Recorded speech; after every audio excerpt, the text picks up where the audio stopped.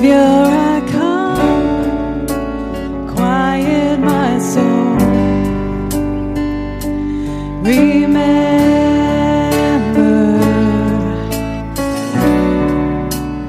redemption's hill, where your blood was spilled for my ransom.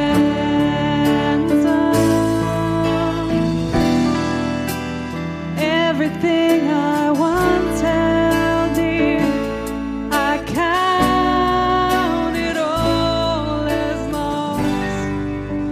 Lead me to the cross where your love poured out. Bring me to my knees, Lord, I lay me down. Rid me of myself, I belong to you. Oh, lead me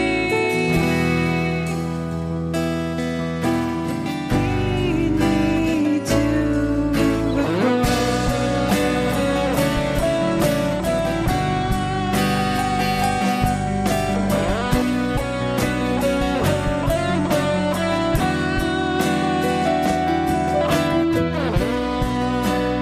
You were as I, tempted and tried. Human, your word became flesh for my sin and death. Now you're risen. Everything I once held dear, I count it all as lost. Lead me to the cross where your love poured out. Bring me to my knees, Lord, I lay me down. Rid me of myself, I belong to you. Oh, lead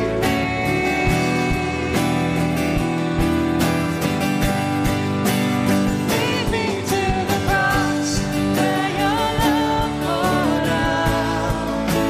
Bring me to my knees, Lord, I lay me down. Rid me of myself, I belong to you. Oh, lead me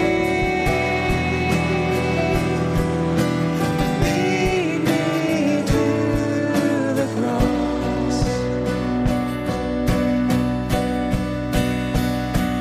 To your heart, to your heart. Lead me to your heart. Lead me to your heart. Lead me to the cross where your love poured out. Bring me to my knees, Lord, I lay me down. Rid me of myself, I belong to you. Oh, lead me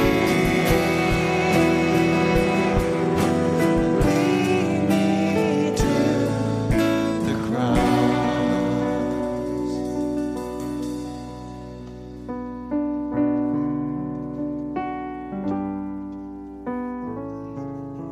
That was terrific. Good evening. Wow. Well, thanks for coming to the house of the Lord on Good Friday. It's a lot different than a typical time that we would gather, and may feel a little more somber to you. And it's not that we're sad, but we're profoundly respectful and grateful for an awful and a terrible price that the Lord paid just because he loved you and me. And so I just am grateful for a lot of people who have invested their time in this tonight, and especially the Lord. who invested the most time, right? So I want to just mention a couple of things, and then we'll launch down into it. But I have this, my habit. It's going to be up here in front of you. That means you get one proverb. Is that all right with you? Can you have a proverb? Now, this is one I don't think I've used before in the church, so it's always fun for me to do. This is Proverbs 18:22, because today's the 18th, right? Yep. Okay, check this one out. He who finds a wife finds a good thing and obtains favor from the Lord. That's a keeper.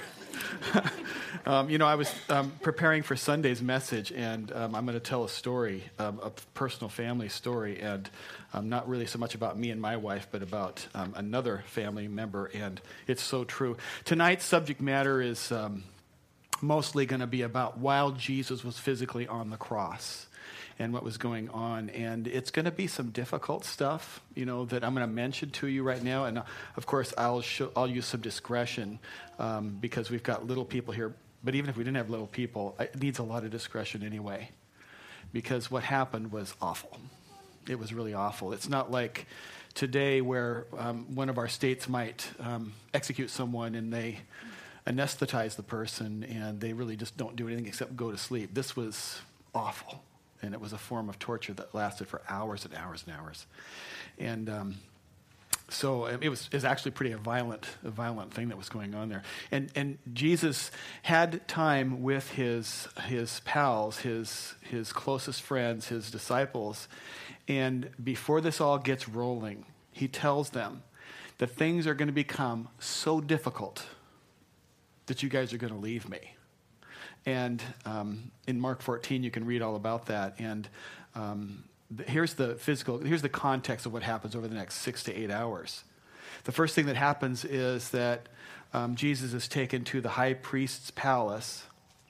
And before he's examined, before he's questioned by those who will prosecute him, so to speak, their custom was to soften the person up a little bit by beating them. And the first thing that happens, he's beaten by Jewish guards, and these are Jewish people that have taken him into custody, and they beat him. And we're talking about the Creator of the heavens and the earth. We're talking about one who walks on water, who turns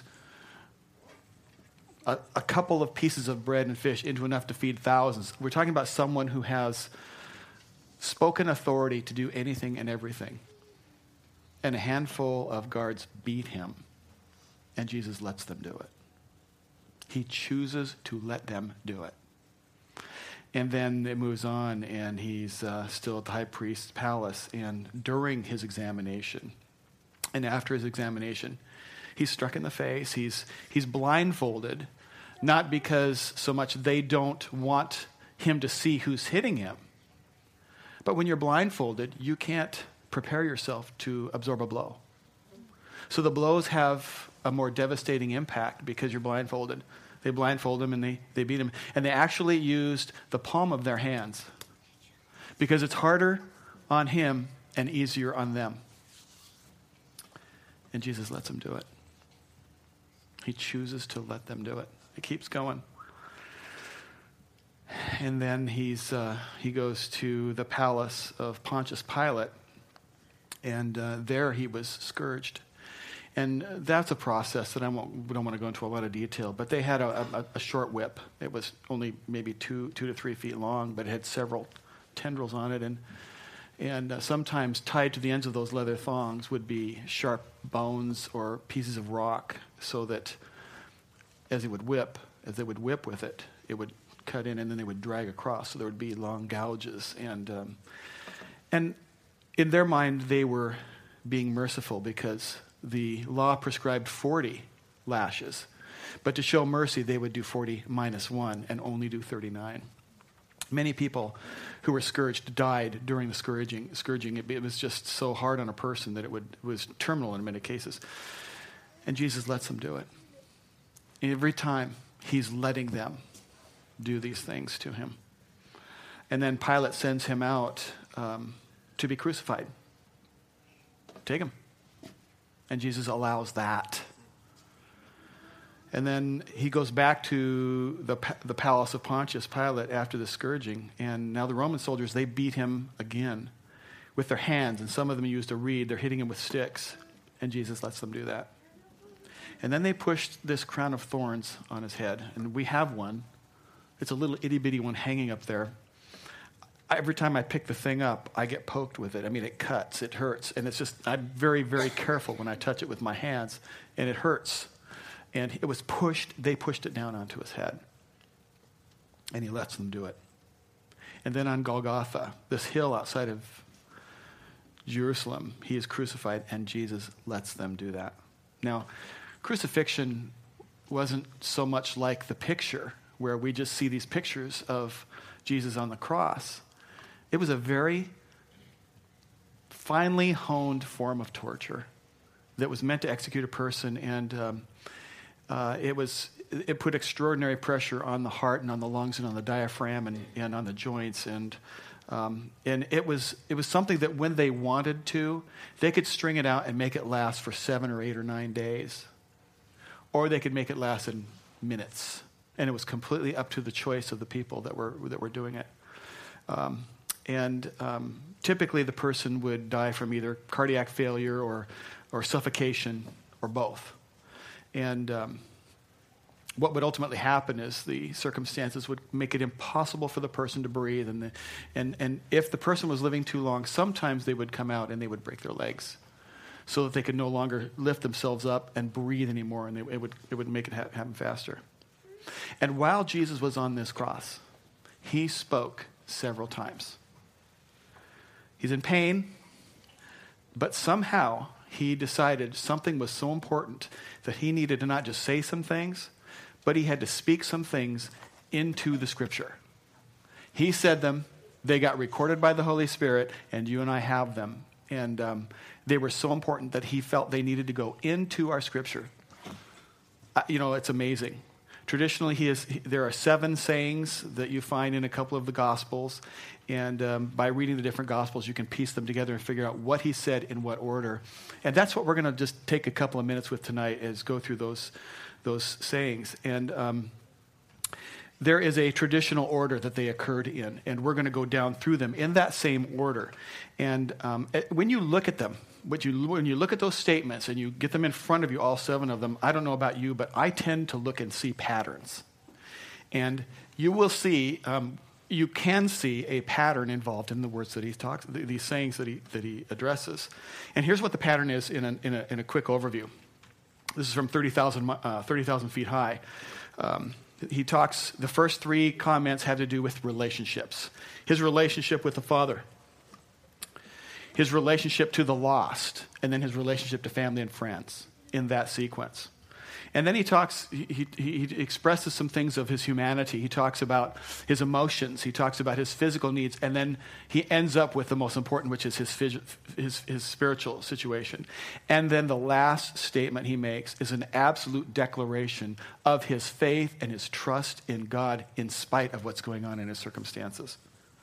Well, I put several people through the ringer over the last couple of weeks by asking several leaders in the church if they would help me and take just a couple of minutes each and talk about each of those 7 sayings. And so I think it would be really loving of you to smile at these people like crazy because they're nervous, right? To stand up in front of you, friendly people. I don't understand them because you're so friendly. They're going to be blessed by this. But please smile at them. And so we're going to start with the very first one. And this was a comment, the first comment that's recorded for Jesus and Isaac. Where's Isaac? Isaac Howard is going to be our first one. Come on up, Isaac.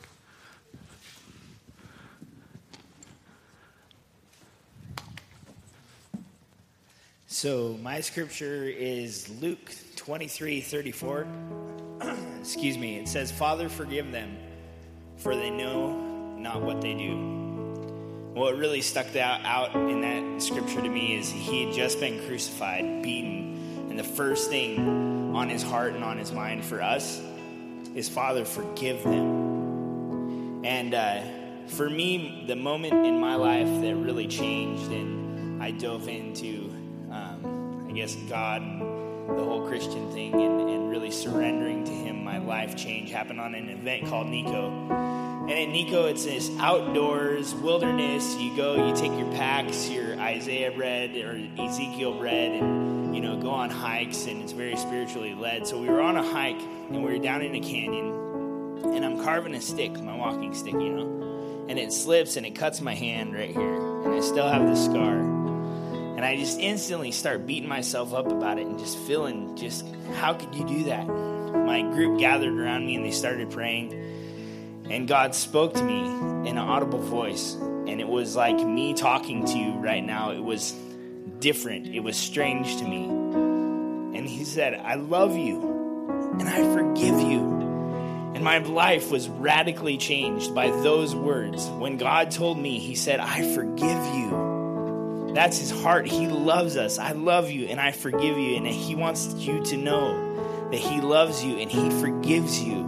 He paid your price so that you could be forgiven. God, I just pray for tonight that our hearts would be softened, that we would be able to accept that forgiveness and really step into the relationship that you want to have with us tonight. As the time goes on, I pray that our hearts would be ready for what your Holy Spirit has prepared. In Jesus' name, amen.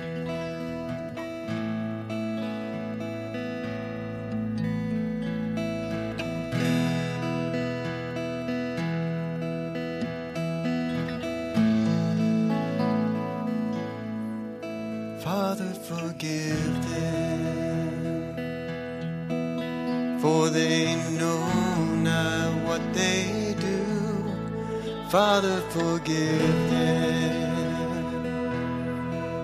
for they know not what they do, that they may know your love,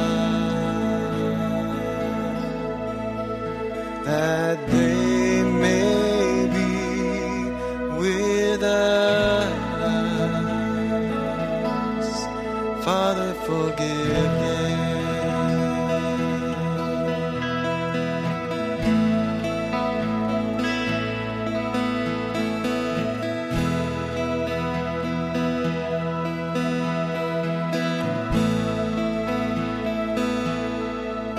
Father, forgive them, for they know not what they do. Father, forgive them,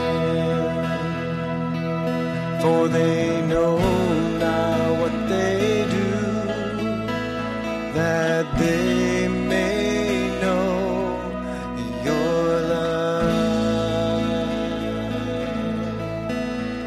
that they may be with us. Father, forgive them.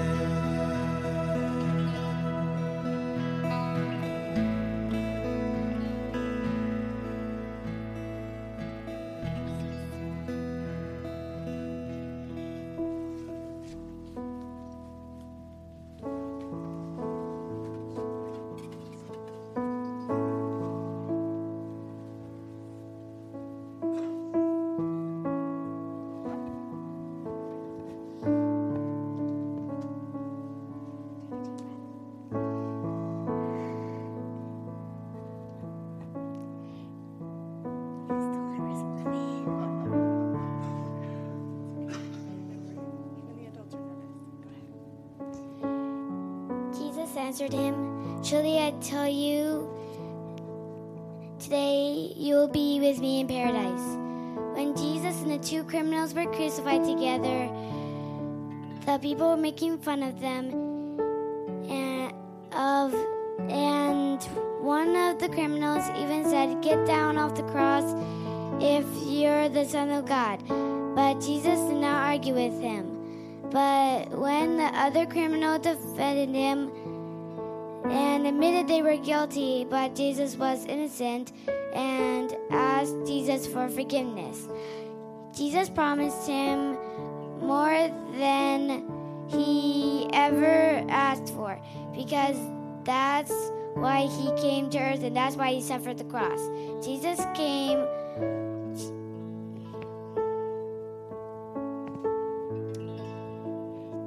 came for the lost. That's you and me.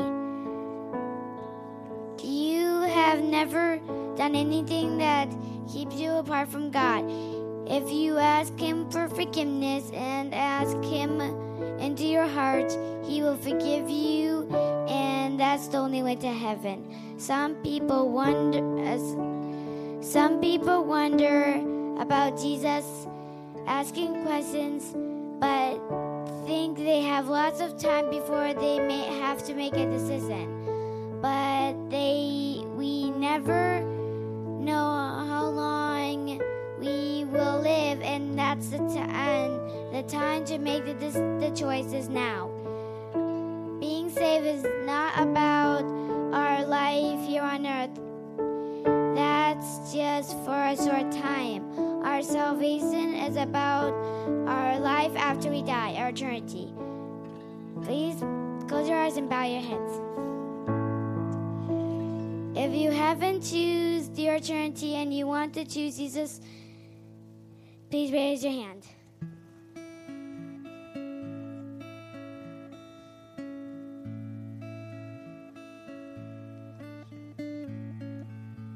Please pray with me. Dear Heavenly Father, please touch the soul of people who doesn't trust in you, and make them trust in you, and please wash their sins, and thank you for sending your one and only Son Jesus for dying on the cross and washing away our sins, and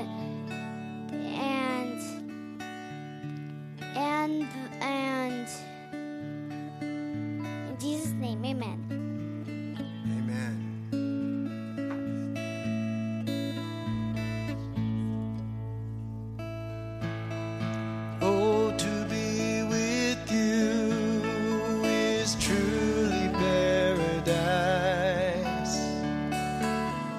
Just to be with you is truly paradise. Wherever you are, there is life. Wherever you are, there is life.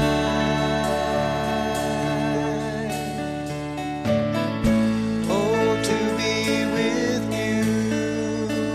truly paradise. Just to be with you is truly paradise. I'm in paradise.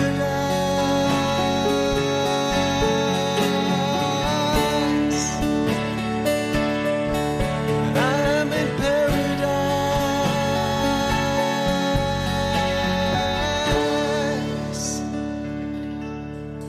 I'm in paradise.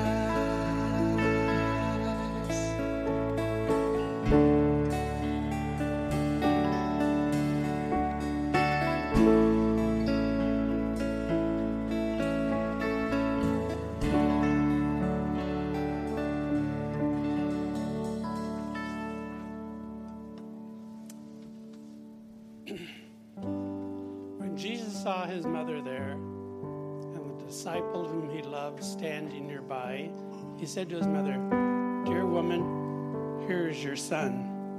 And to the disciple, "Here is your mother." From that time on, this disciple took her into his home. Now, as our Lord hung on the cross, it was important for him to make sure that his mother, Mary, and his friend, John, were being cared for. I see this statement as God's love for us. He thinks it's important for his saints to stay connected with family and friends. We have no choice as to what family we're born into. All families are imperfect.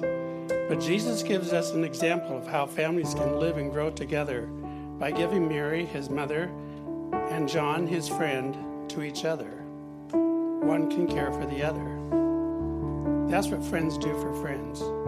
They help one another. Well, I come from a large family. I'm surrounded by family and friends who are there to support me on life's ups and downs. I count Jesus as one of my friends. He's always there, and he's willing to light my path day by day. Maybe some of you don't have a family or a friend to rely on. Again, God shows his love for us by giving the church, his body, to provide for us as a member of his family and as a friend. Jesus is a friend, closer to us even than a brother. Why don't we all stand right now and greet one another for just a short time, blessing each other as we gather together.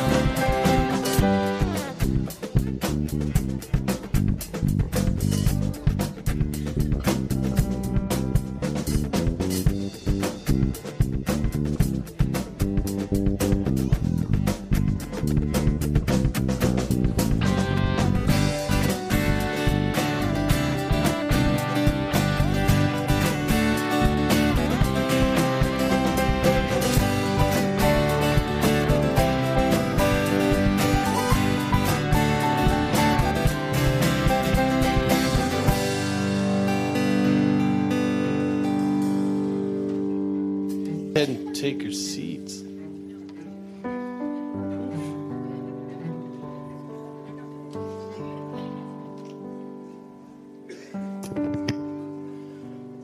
So it was about midday, 9th hour. Jesus cried out in a loud voice, Eloni, Eloni, my God, why have you forsaken me? Once again, a fulfillment of the scriptures, Psalm 22. Thank you, Lord, for another bookmark in time to show us you were here. But what would bring the Son of God to ask such a question? Why now, in this moment? Not the beginning of the grueling process, but moments before his last breath. Our sin. I think our sin separated the Father's presence from the Son. The Father could not dwell with our sin. The price for our sin had to be paid for by the sinless man. The very agony of the cup he asked, if possible, might be taken from him, is here now, and it's bottoms up. My God, why have you forsaken me? I think in this very moment, God had to step aside to make way for our sin, to attach itself to the sacrifice, to be paid for once and for all.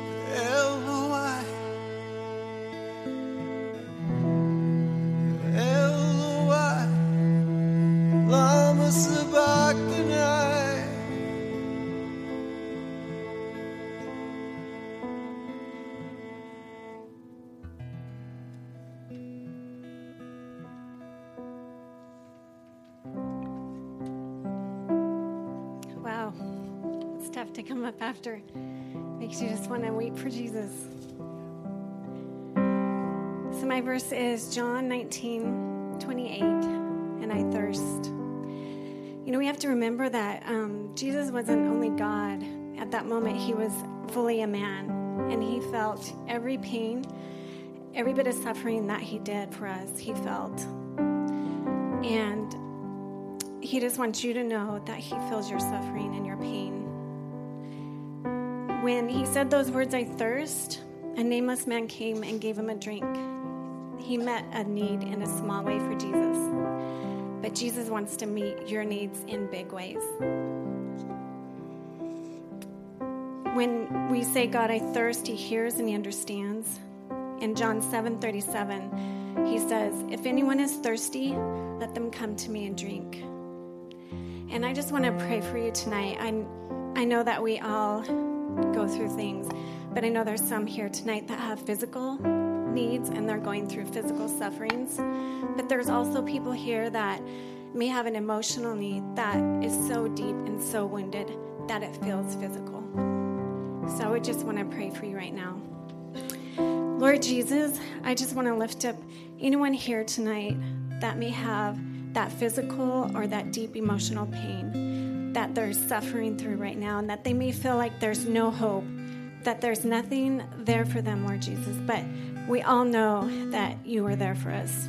And I just pray right now that you would touch them, that you would give them healing, Lord God, and they would know that it is from you. Just lift them up to you right now. In Jesus' name, amen.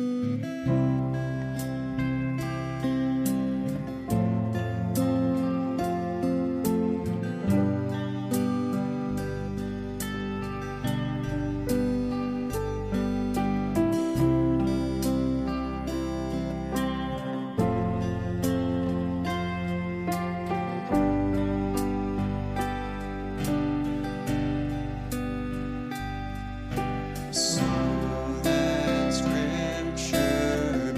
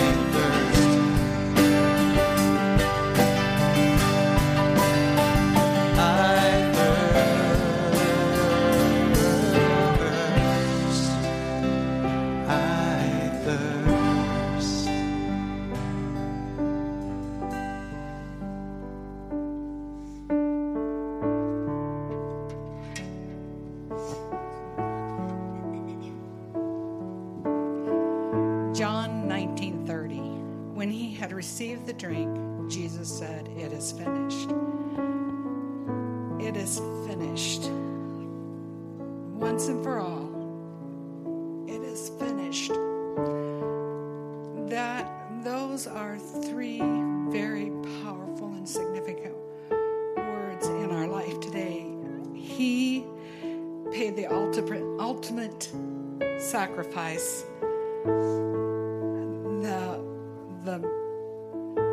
The lamb that was sacrificed. He was the lamb, the ultimate sacrifice. In the Jews, they had to wait for the Day of Atonement. That was their ceremonial law to once a year for the priest to go before the Holy of Holies and present a blood offering for the sins of the people. Well, that was only once a year. Now we can do it every day. Every day we have the opportunity. Man's salvation and redemption has been completed.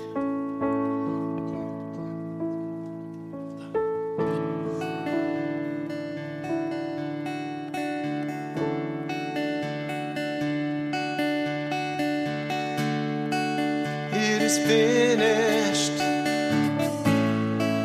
It is finished. Oh, the price has been paid once and for all.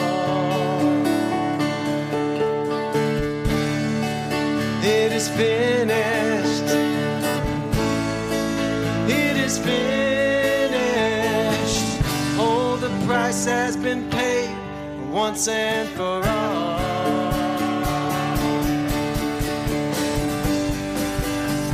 Gates are flung open wide.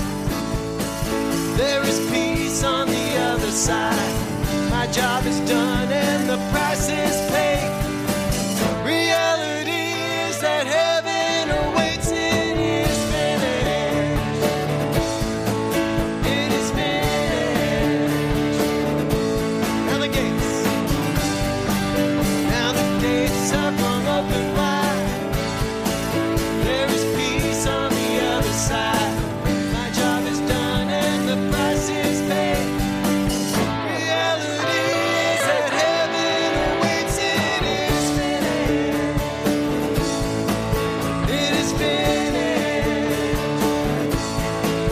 It is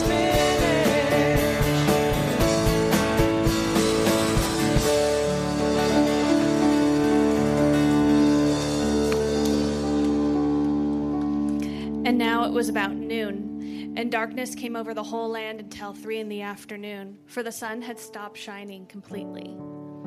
Jesus called out in a loud voice, "Father, into your hands I commit my spirit." When he said this, he breathed his last. At that moment, the curtain in the temple was torn in two from top to bottom, and the earth shook and rocks split. Feel that moment. He breathed his last, and everything changed forever. Forever.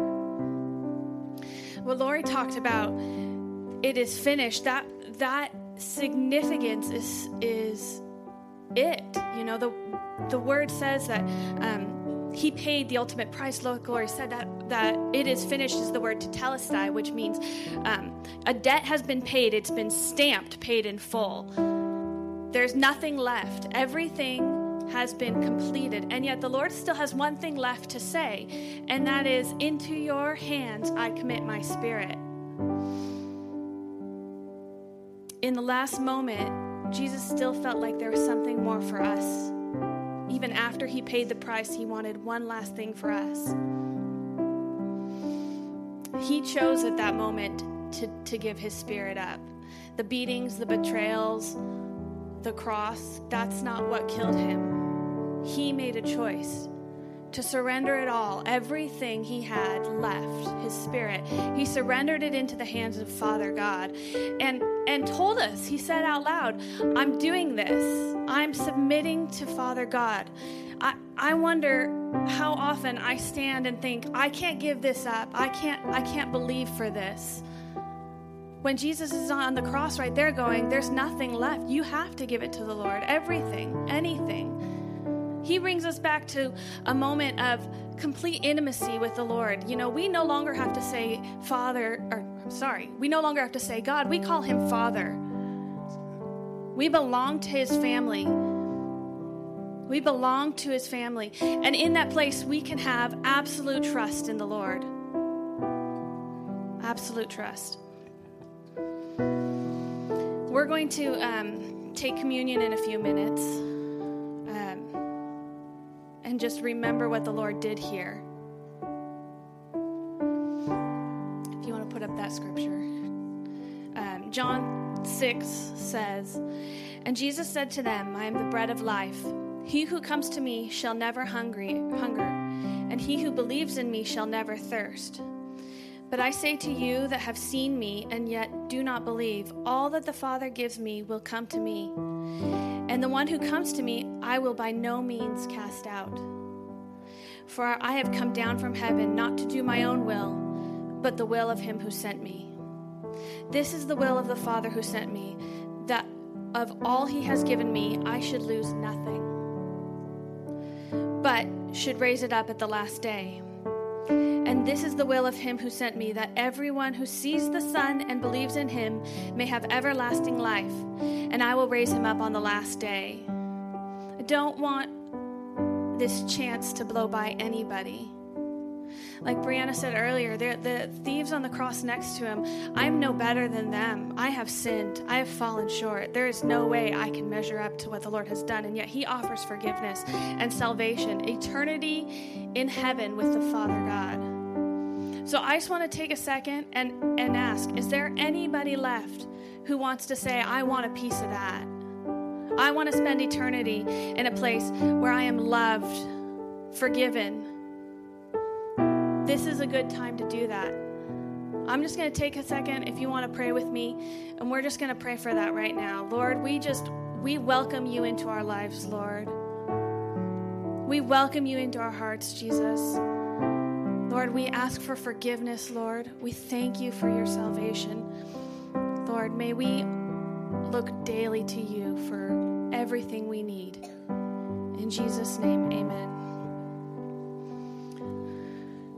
Jesus gathered his disciples before he took this journey to the cross for one last meeting, one last meal, and we're going to look at what he did there. Before they sat down to eat, he sat in front of them and washed their feet in a place of humility and sat with them and submitted to what the Lord had for them. And at this Last Supper, he gave them these final instructions, and he wants them all to remember it, so we're going to remember it with them. Luke 22 says, "When the hour had come, he sat down, and the 12 apostles with him." If you want to bring the communion elements.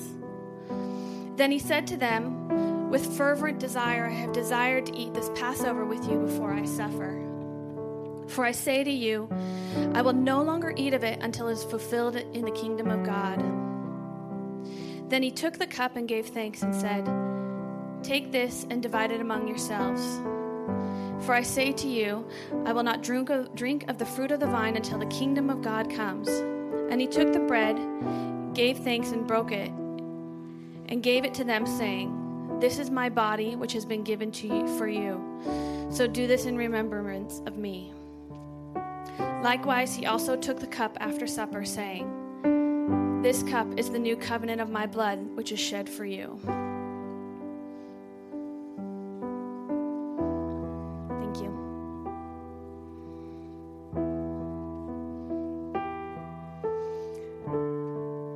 There's a handful of things that the Lord asks us to do, and this is one of them. As a church and as believers, we take communion because Jesus paid a sacrifice for us, and we never need to repeat it again, but we always need to remember it.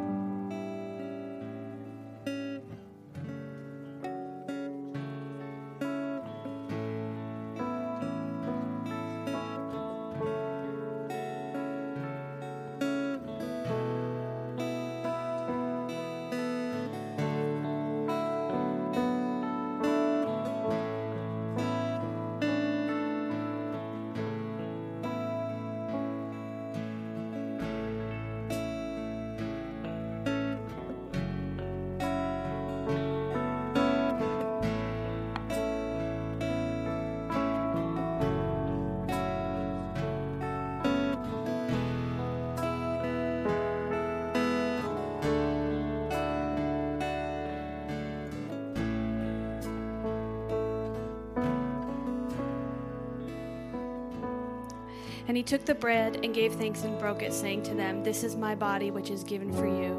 Do this in remembrance of me." We're going to take the bread first. I'm going to pray over it. So join me. Lord, we're so grateful to stand here on this Good Friday and remember your broken body, Lord. God, I stand in awe of you. Lord, where we have needs, you've met them. Thank you, Jesus, for your broken body. Go ahead and partake.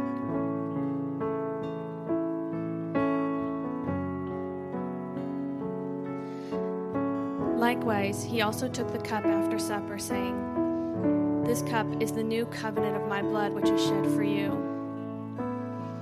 It's only by the blood of Jesus that we're saved. Lord, thank you for your shed blood. There is nothing more precious than your blood, Jesus. Thank you, Lord. Go ahead and partake.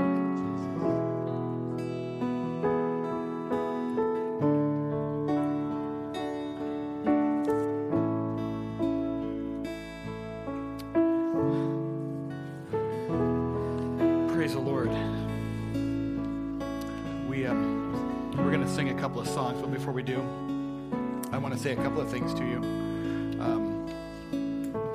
I am really grateful for the people who braved it out and came up here, and they did a terrific job.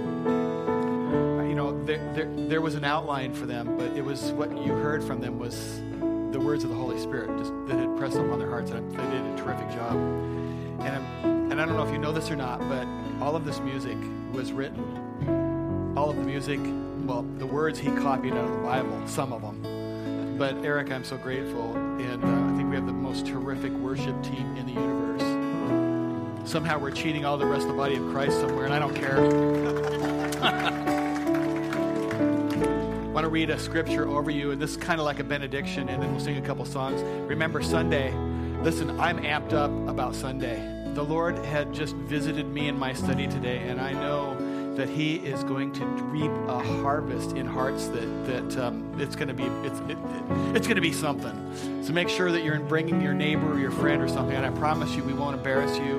And we're aiming for a 1-hour service, so then you can take them out, you know, for Easter eggs or something after church. I'm sure that's scriptural. But listen to this. Listen to this scripture and let it just kind of soak into your soul. And this is what, other than the worship, I want you to take this out the door with you. This is Psalm 103. He does not treat us as our sins deserve or repay us according to our iniquities. For as high as the heavens are above the earth, so great is His love for those who fear Him. As far as the east is from the west, so far He has removed our transgressions from us. Can wash away our sins. Worship, church.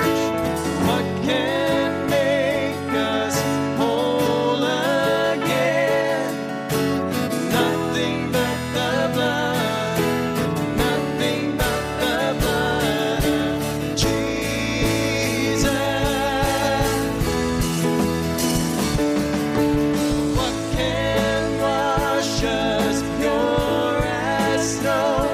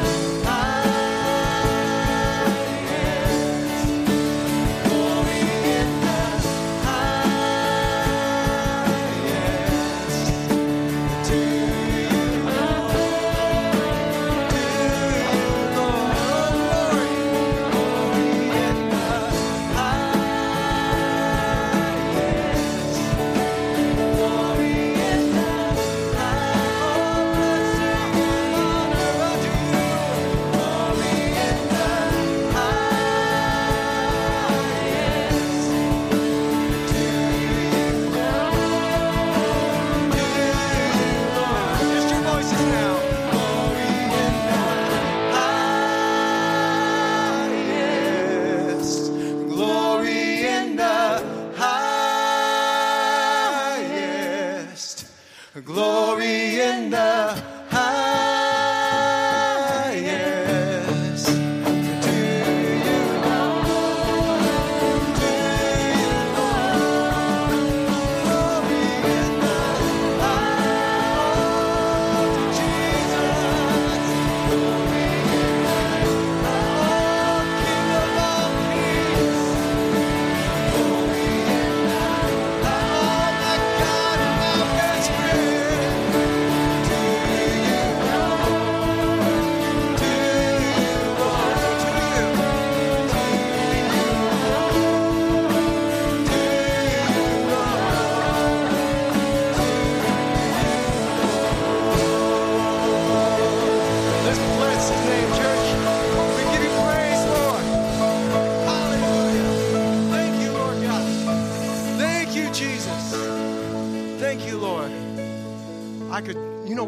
I could do that all night.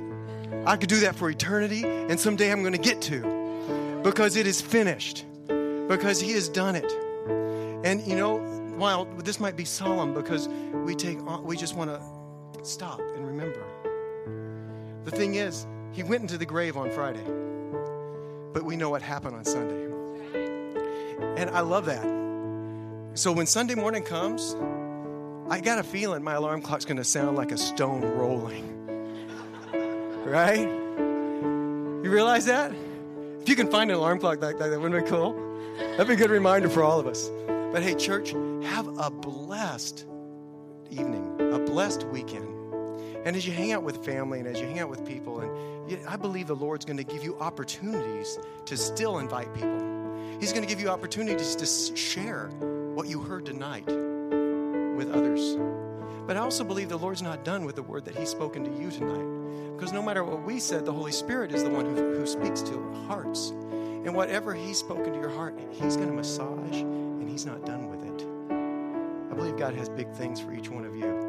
And each big things through each one of you. See you Sunday morning. God bless, and happy Easter. Oh, by the way, 9:30 and 11:15.